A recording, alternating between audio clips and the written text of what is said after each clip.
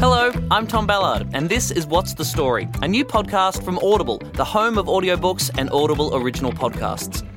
Each month, we'll discuss Audible's Editor's Extra, a bonus bestseller that members are loving. We'll hear everything from crime thrillers to personal development series to Australian stories, and we'll discuss them here on the podcast with authors and storytellers from Australia and around the world. So, let's get stuck in. For our first show this past month, we have been listening to The Dry by Jane Harper.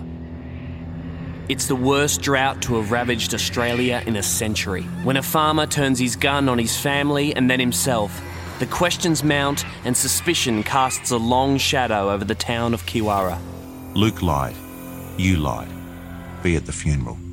Specialist investigator Aaron Falk returns home and is forced to confront the community that rejected him 20 years ago. We've got nothing to do with them that lived here. Nothing to do with those freaks. The Dry is a story of desperation. Luke, mate, can you hear me? Resolution. There was no one there. There was no one left in that place. And small-town prejudice played out against the blistering extremes of life on the land. They said the drought might break this winter.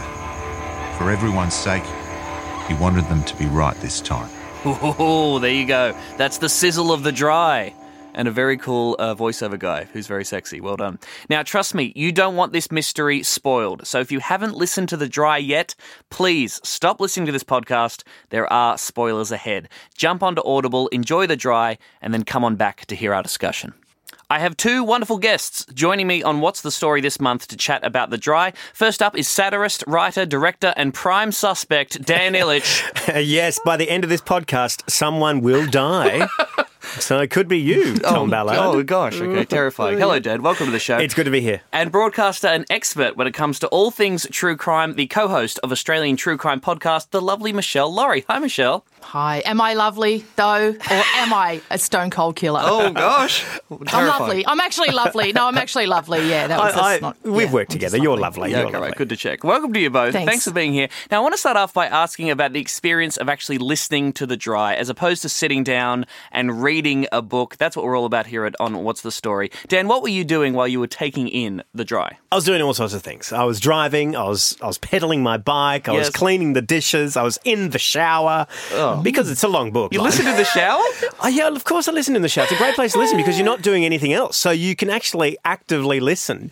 And that is the difference between listening to a podcast or the radio or music or something else. You really have to pay attention when you're listening to an audiobook because you don't want to miss anything. Yeah. I often found myself hitting the back button a few times when I'd be like, my mind would drift off for a second while I was doing something and I'd be like, oh, geez, I better go back for about 3 minutes just so I can catch up with what I actually missed in that time. Particularly for a crime thriller, you don't want to miss the details. You want to miss any of the detail, and the detail in this book is so exquisite that everything in it could actually be crucial to the story. Michelle, how about you? I listen to a lot of audiobooks and usually on public transport because the traffic in Melbourne is so bad. And I love this one. I love the narrator, actually. He just does enough acting. You know, some of them are just over-actors. I've been known to switch off an audiobook because I'm like, your acting is actually killing me. But this guy, just enough differentiation between characters, just enough to let me know this is a lady talking, I get it. This is an old man, this is a young man, this guy's upset, this guy's cool. So I'm sitting on the train and I'm looking out the window and I'm just taking it all in. I love it. The narrator is a guy by the name of Steve Shanahan. He's a friend of Jane Harper's. He's read her other book as well, Force of Nature. Oh, wow. So Australian, I think, like beautifully evoking Australian outback in his voice and his character work. I know you're a fan, Dan. Oh, look, I am a fan, particularly when it first started. I felt like, quite frankly, it was too sexy. And I'm a cisgendered heterosexual male, and all of a sudden I had this guy whispering to my ears, and I was like, oh my God, this is really, yes, sir. Whatever. Are you going to be buying me a drink by chapter 3? I'm really excited about this. I've got an example here of Mr. Shanahan at his sexiest. Let's take a listen to this.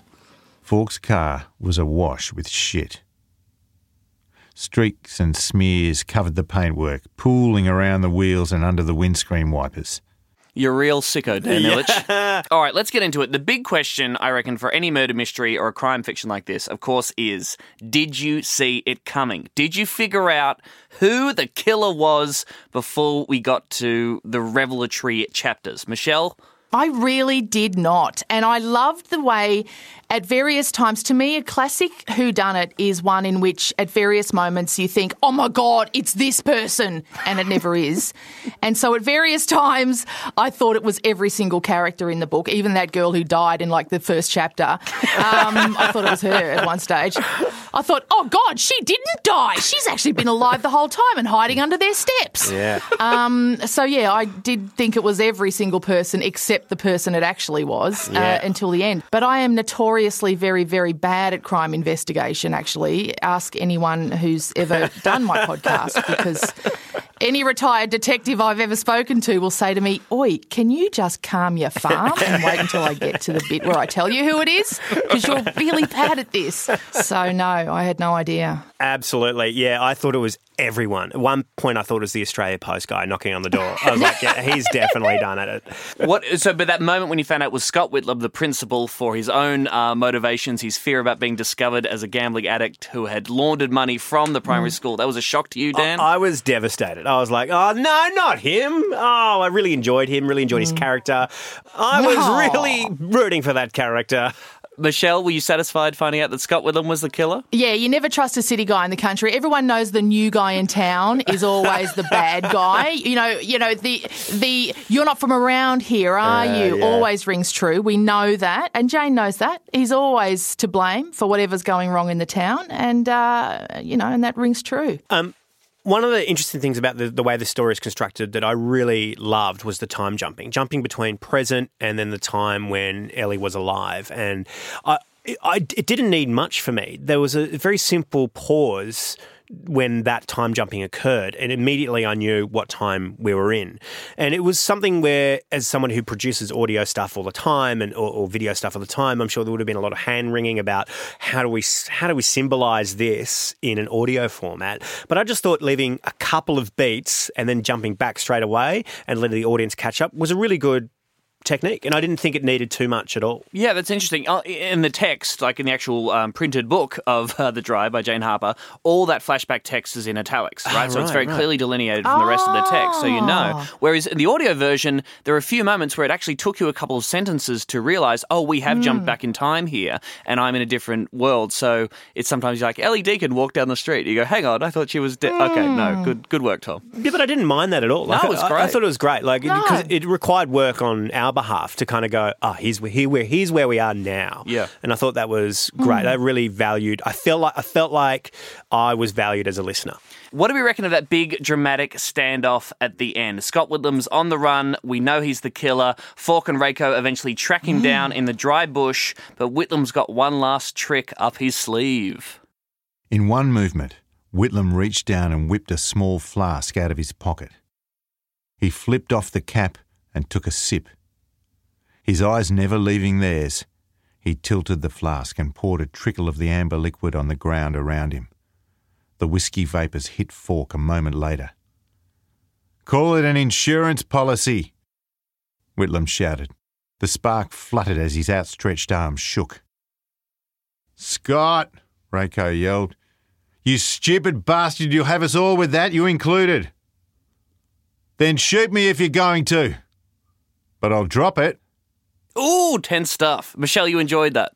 I thought that was so ingenious. The idea that this environment that she's been setting up for the entire book and how easily and how quickly it would burn and kill so many people without having to say all of that, I thought that was like, oh, go girl. Dad, it didn't work for you though. Look, I used to be a scout, and I used to blow up a lot of stuff in the bush. Stop bragging, all right, Dan? We get it. You're very cool. I used to blow up stuff all the time, and I just didn't buy this because I've set fire to liquids in the bush. It's not going to set a whole community on fire, this little canister of bourbon. It's not going to work. What are you talking about? The massive fires are started by tiny little campfires all the time. But you got 2 people on the case who's right in front of this guy. You got 300 people marching through the bush looking through this guy. As soon as that happens, you just get those 300 people to come and put the fire out. It's not that hard. You can put it out with your coat. I didn't believe it at all. God. I didn't believe the only thing that you don't get it. The only thing I reckon that you would don't have get set it the up. dry, man. The dry, man. Look, the dry I get, right? But what I was missing from this scenario was wind. What I wanted to feel was wind. If there was wind there, I reckon I would have been emotionally on board. But you can appreciate the beautiful metaphor, as Michelle mentioned. mentioned. Love a metaphor. Great, top class metaphor. I love the dry. Well done. I think it would have been stronger if Reiko had died, I must say. I felt like we needed more stakes there, and if Reiko had tragically died in that moment, I think that would have really been a suck-up. But how do we feel about the resolution at the very end of the novel with the Ellie Deacon mystery, right? It served as this amazing red herring throughout the entire novel. Do we think Mel Deacon and Grant Dow would have got their comeuppance at the end of the novel, Michelle? Oh, it's so sad, that bit. Do you know what? I've almost sort of wiped that from my memory. I thought it was cool that Gretchen knew all along that the boys weren't together. That was really cool. Luke lied. You lied. I love that. Yeah. That line from the beginning so much. Be at the funeral. Yeah, that was super cool. The Ellie storyline's really sad. It's necessary and it's a really great device, but it makes me really sad. I was just going to say not only that it brings kind of a beautiful conclusion to Ellie's story, but I think it brings closure for Aaron Falk as well. I think after 20 years of being blamed for this murder, he gets to walk away with 2 clean mysteries solved for himself, and that's a beautiful resolution for Aaron. And he can walk away and never go back to that town and be happy. But Grant Dow's still there, and I guess is Mel Deacon's punishment just the fact that he's living this sort of senile life, racked by guilt and haunted by the past? I think that's it. I mean, like he's still not going to believe the news story, and he can't be convinced of the news story because he is senile. So he's got to live with that. And what about how the rest of the town goes, and everyone in the town just sort of reckoned, oh, well, if he knocked her, he knocked her. That was 20 years ago. We're just going to sort of get on with it now because he's done something good since then. All right, we're going to hear more from Dan and Michelle in a second, but now let's hear direct from the author herself. I was lucky enough to grab some time with Jane Harper to chat about whether she's listened to The Dry, her central detective character Aaron Falk, and that sombre ending. Jane Harper, welcome to What's the Story? Thank you. Good to be here. Thank you so much for joining us. Congratulations on The Dry. I know it's a couple of years on now, but of course it was a massive success. Your debut novel sold over 1 million copies. You've written a sequel. It's being turned into a film with Eric Bana playing the lead role. The question is, have you listened to the audiobook? Yeah, absolutely. I have. Yeah, I love listening to the audiobook. I think it gives me a whole different perspective on it. Like, it's a very sort of fresh experience. I'm so used to looking at the words on the page that being able to kind of listen to it. It really does it's kind of like almost like a new book somehow. Really? That's interesting. So you would have had these characters living in your head and would have thought a lot about every single word throughout The Dry, of course, your first novel. What did you discover listening back to it?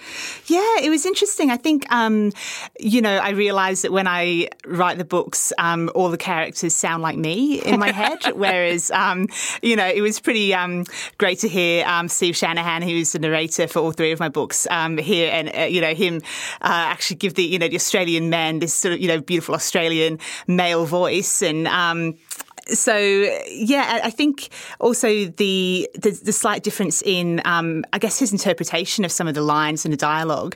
In my head, I hear them a certain way, and then you hear someone else's interpretation, and often it's just as good. It's just sort of a slightly sort of fresher, different take on it. And it's quite interesting the way it sort of brings it to life, I think. Let's talk about the place, the town of Kawara. It doesn't exist. It's not a real town, but I feel like I've been there and visited it myself. How did you go about painting such a vivid picture of a small country Australian town?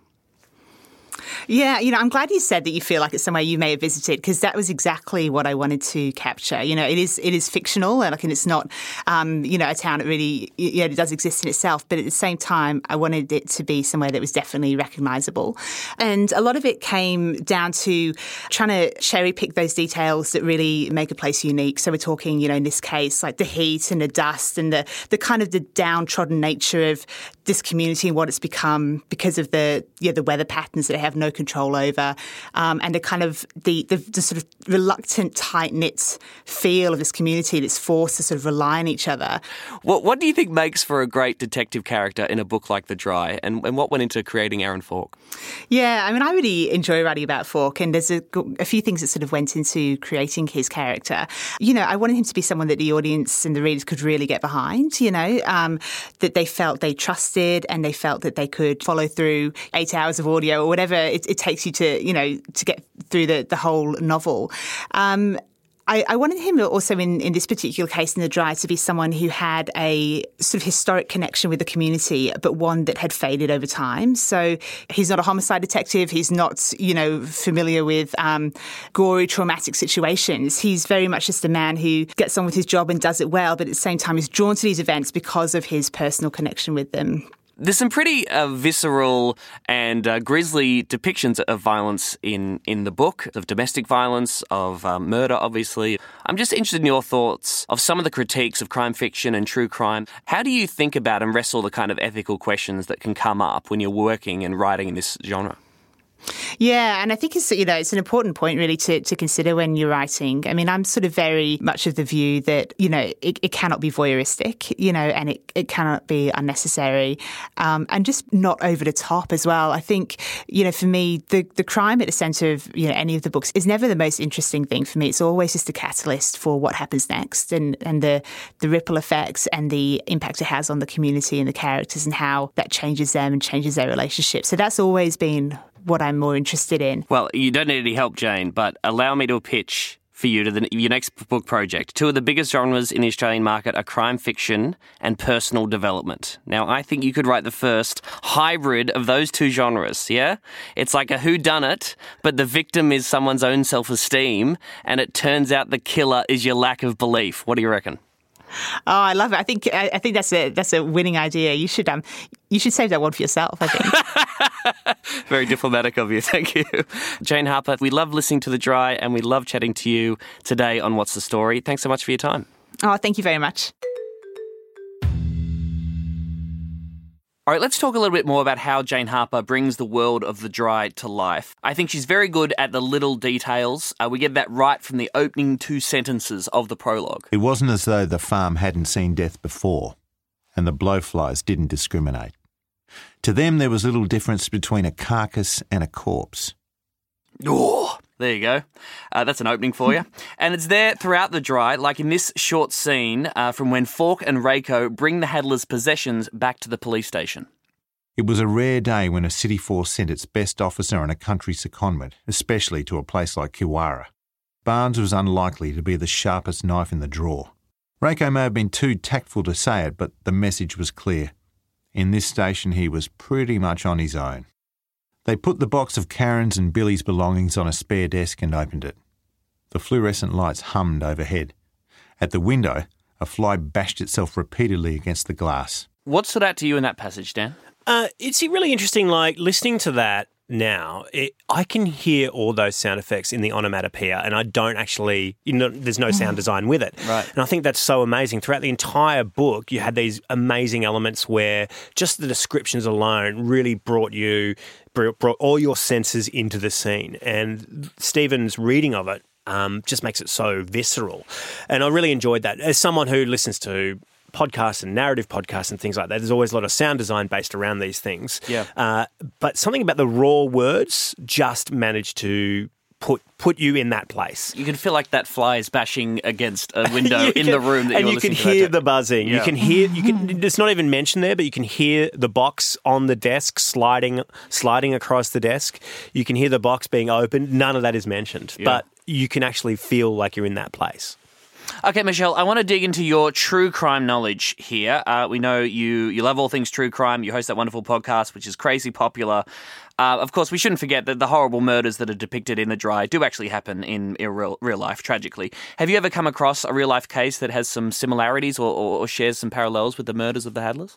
Well, obviously, it's very uncommon for this it's unfortunately quite common for murder-suicides to happen, but it's very uncommon for someone to create a situation that looks like a murder-suicide and isn't. But I did some research for you and I found one in America from 2018. A West Virginia woman set up a situation that looked like her stepmother and had murdered her sister and then killed herself, but it was actually not that way. She had killed them both. This is the guts of the book, right? The premise originally is that this murder-suicide is relatively familiar to us, so it looks like it's an open and shut case. Yes. And the odd thing is that there are some details that might suggest it goes the other way. Do we have an understanding about those kind of cases or the kind of effects that they do have on the families and communities in these regional areas that are being hurt so badly by environmental conditions that leads to people being so desperate as to take a gun to themselves and their loved ones? Oh, well, we know that there's a lot of research about it, obviously, and there are a lot of books written about it. And we know that situations like this where men's livelihoods are challenged, men's masculinity is challenged and their place in society feels as though it has been diminished to the point where their identity has been taken away from them. Those are the criteria, those are the situations in which these kinds of murders can happen. All right, let's talk about the investigation, right? Aaron Falk is our central detective. He mainly deals in financial crimes, although we get the insight that can involve some pretty grisly stuff as well. Yeah. He rocks up with his personal connection to the murder, obviously a good friend of Luke Hadler, and then sort of in an unofficial capacity that seems to go for quite a while, I must say. He gets quite a bit of leeway unofficially investigating this murder. Teams up with the Sergeant where's Rako. the homicide squad? I love this. They just never come. We'll get to it's far away. The ways that real life might have played out differently in a sec. But from your reading and your experience, what does the Dry get right about how an investigation into a murder like this would play out? Well, nothing. The homicide squad never comes. So, honestly, nothing. We sort of get a look inside the mind of a detective of whatever kind, someone who's trying to put together the case and gather the evidence. Here's just a taste of Falk and Rako while they're on the case. Karen's body was found right here in the hallway, Rako said. The door was open so the courier saw us straight away. Was she running for the door? Falk tried to imagine Luke chasing his own wife through their own house. No, that's just it. She was answering it. Shot by whoever was standing on the doorstep, you can tell from the position of the body. But tell me this. When you come home at night, does your wife answer the door to you? So there's something there, Michelle, a couple of coppers trying to put it together, trying to make sure everything matches and letting the evidence guide them in their investigation, yeah? Yeah, I definitely think Rako, I think he should be promoted to homicide. I would definitely be putting in a good word for Rako. I think that's an excellent observation that generally women don't answer the door to their husbands. So, yeah, I thought that was really cool that he noticed that. And I like the way that the police didn't ever discuss an hypothesis about what had happened until they kind of knew. They just followed their noses. They followed the clues. They just kept working the clues. And that's what police always say. They're like, just follow the investigation. Don't try and figure it out until you get there, till you get to the end. That was cool. Or definitely. go into something with a preconceived idea, right? I mean, everyone looks, most people, definitely, locals and particularly cops who are dealing with violence and crime on a regular basis will look at something and say, this looks like something I've seen before, therefore it's probably this, whereas the best detectives are the one who aren't presuming anything and making sure the evidence fits everything that we think about a certain case. I really love Rako's nous. I thought he had a really good nose for investigating stuff. There was one line, I think, in one of the early chapters, in that scene actually that you just played, where he's talking about watching his brothers and their kids play hide and seek and his brothers knowing where all of their kids' hiding places are, and he's like, why would Luke even toss the whole room of Billy's room apart when he would know exactly where Billy would be hiding the entire time? And I was like, oh, that's interesting. And there's something so sinister about that moment, isn't it? Because you're thinking, well, obviously it would be awful if this father came into his son's room and shot his young son. That's awful. But there's almost something more horrific about someone coming in who doesn't have that relationship to this boy, trying to hunt him down and kill him. It was gruesome, yeah. And then again, later in the novel where we see the whole murder scene from Scott Whitlam's point of view, that moment when he realises the kid is there, this young boy, Billy, and he has to go and do this unspeakable task just to cover his own ass. And see, again, because I'm such a bad investigator, I thought that the reason that the baby was still alive was because it must have been someone from Luke's past who hadn't seen Luke since they had the baby. So I thought, it's probably someone who has been out of touch with Luke, since that period of time. I was thinking, it's someone who hasn't seen them in that 2 years or something, didn't know they had another kid, you know what I mean? But it wasn't, so let's get on with the show. All right, Dan Ilic and Michelle Laurie, we weren't the only ones to listen to The Dry. Some other people in the world have done so. They want to communicate their thoughts about that experience to other people in the world. I thought it'd be fun to check some of that feedback that's out there. Some of the feedback is really fun and insightful and great. Some of it's a bit weird. So fun for the whole family. Dan, you've got some feedback from Wacker. Yes, here's a comment from Wacker. Good story, a bit depressing at times. Main character, not that likeable. Next volume will be interesting to see if the standard will be maintained. Thank you, Wacker. Maintaining standard of unlikable characters? Come on, Wacker. Grow up. It's a murder mystery, Wacker. It doesn't need more jokes. Just chill out, Wacker. Well, this is interesting, right? Aaron Falk is going to be played by Eric Bana in the movie. Yep. And we know there's another novel with Aaron Falk at the centre of it. Is he a bit of an arsehole? He's not very good at expressing his emotions. I think he's a little bit unlikable. He's probably triggered, yeah. Yeah, I liked him. I thought he was nice. He's a guy with a troubled past. The trouble is Wacker's clearly a man because chicks dig that hard. All right. Yeah, there was a great... We found him real likeable. There's a great description in the audiobook where they go back and they talk about his empty St Kilda flat and no one's waiting for him. He's such a loner, I know. Aaron Falk. It was very... I was drawn to that passage. You know what we heard? We heard, ooh, sexy man, Single. not married, owns property in St Kilda. Hello. Huge. Just needs a cuddle. Ooh-wee. Michelle, you have some thoughts from Ernest. Ernest, 4 stars. It's actually quite an earnest review. 4 stars. In so many ways, this writing is different from what we have come to expect in this genre. Yep, I'm bilingual. Many basic structural elements seem familiar, but different things are described or focused on in refreshing ways. Although the setting is significantly Australian, the humans recognisably Australian, the universality of the many tragedies are still etched so movingly that anyone can grieve. I hope the film doesn't become reductive and resort to kangaroos and wombats becoming the lead actors. Yes. Good on you. Good point, Ernest. Can it not become Australia, where we've suddenly got people, there's weird sort of, watercolour backgrounds and people just looking at creek beds for no good reason. I'm glad the film was picked up by Reese Witherspoon's production company, and I was worried it was going to be adapted to American. I'm like, no, you have to shoot this in regional Australia, and that is what they have done, which is very good news. Oh, terrific. Yeah. I have some final words here from an anonymous source. Someone wrote this in regards to Jane Harper's The Dry audiobook. My audio copy is in German. I can only listen in English. What a waste of money. You know what, Anonymous wouldn't be a waste of money? It would be learning German. That's not a waste of money. You should do that, Anonymous. I've been trying to learn German for years. And people say it's the easiest one to learn from English, but all I can still say is, haben Sie etwas Warmes für Frühstück, bitte? Which just means, do you serve warm breakfast?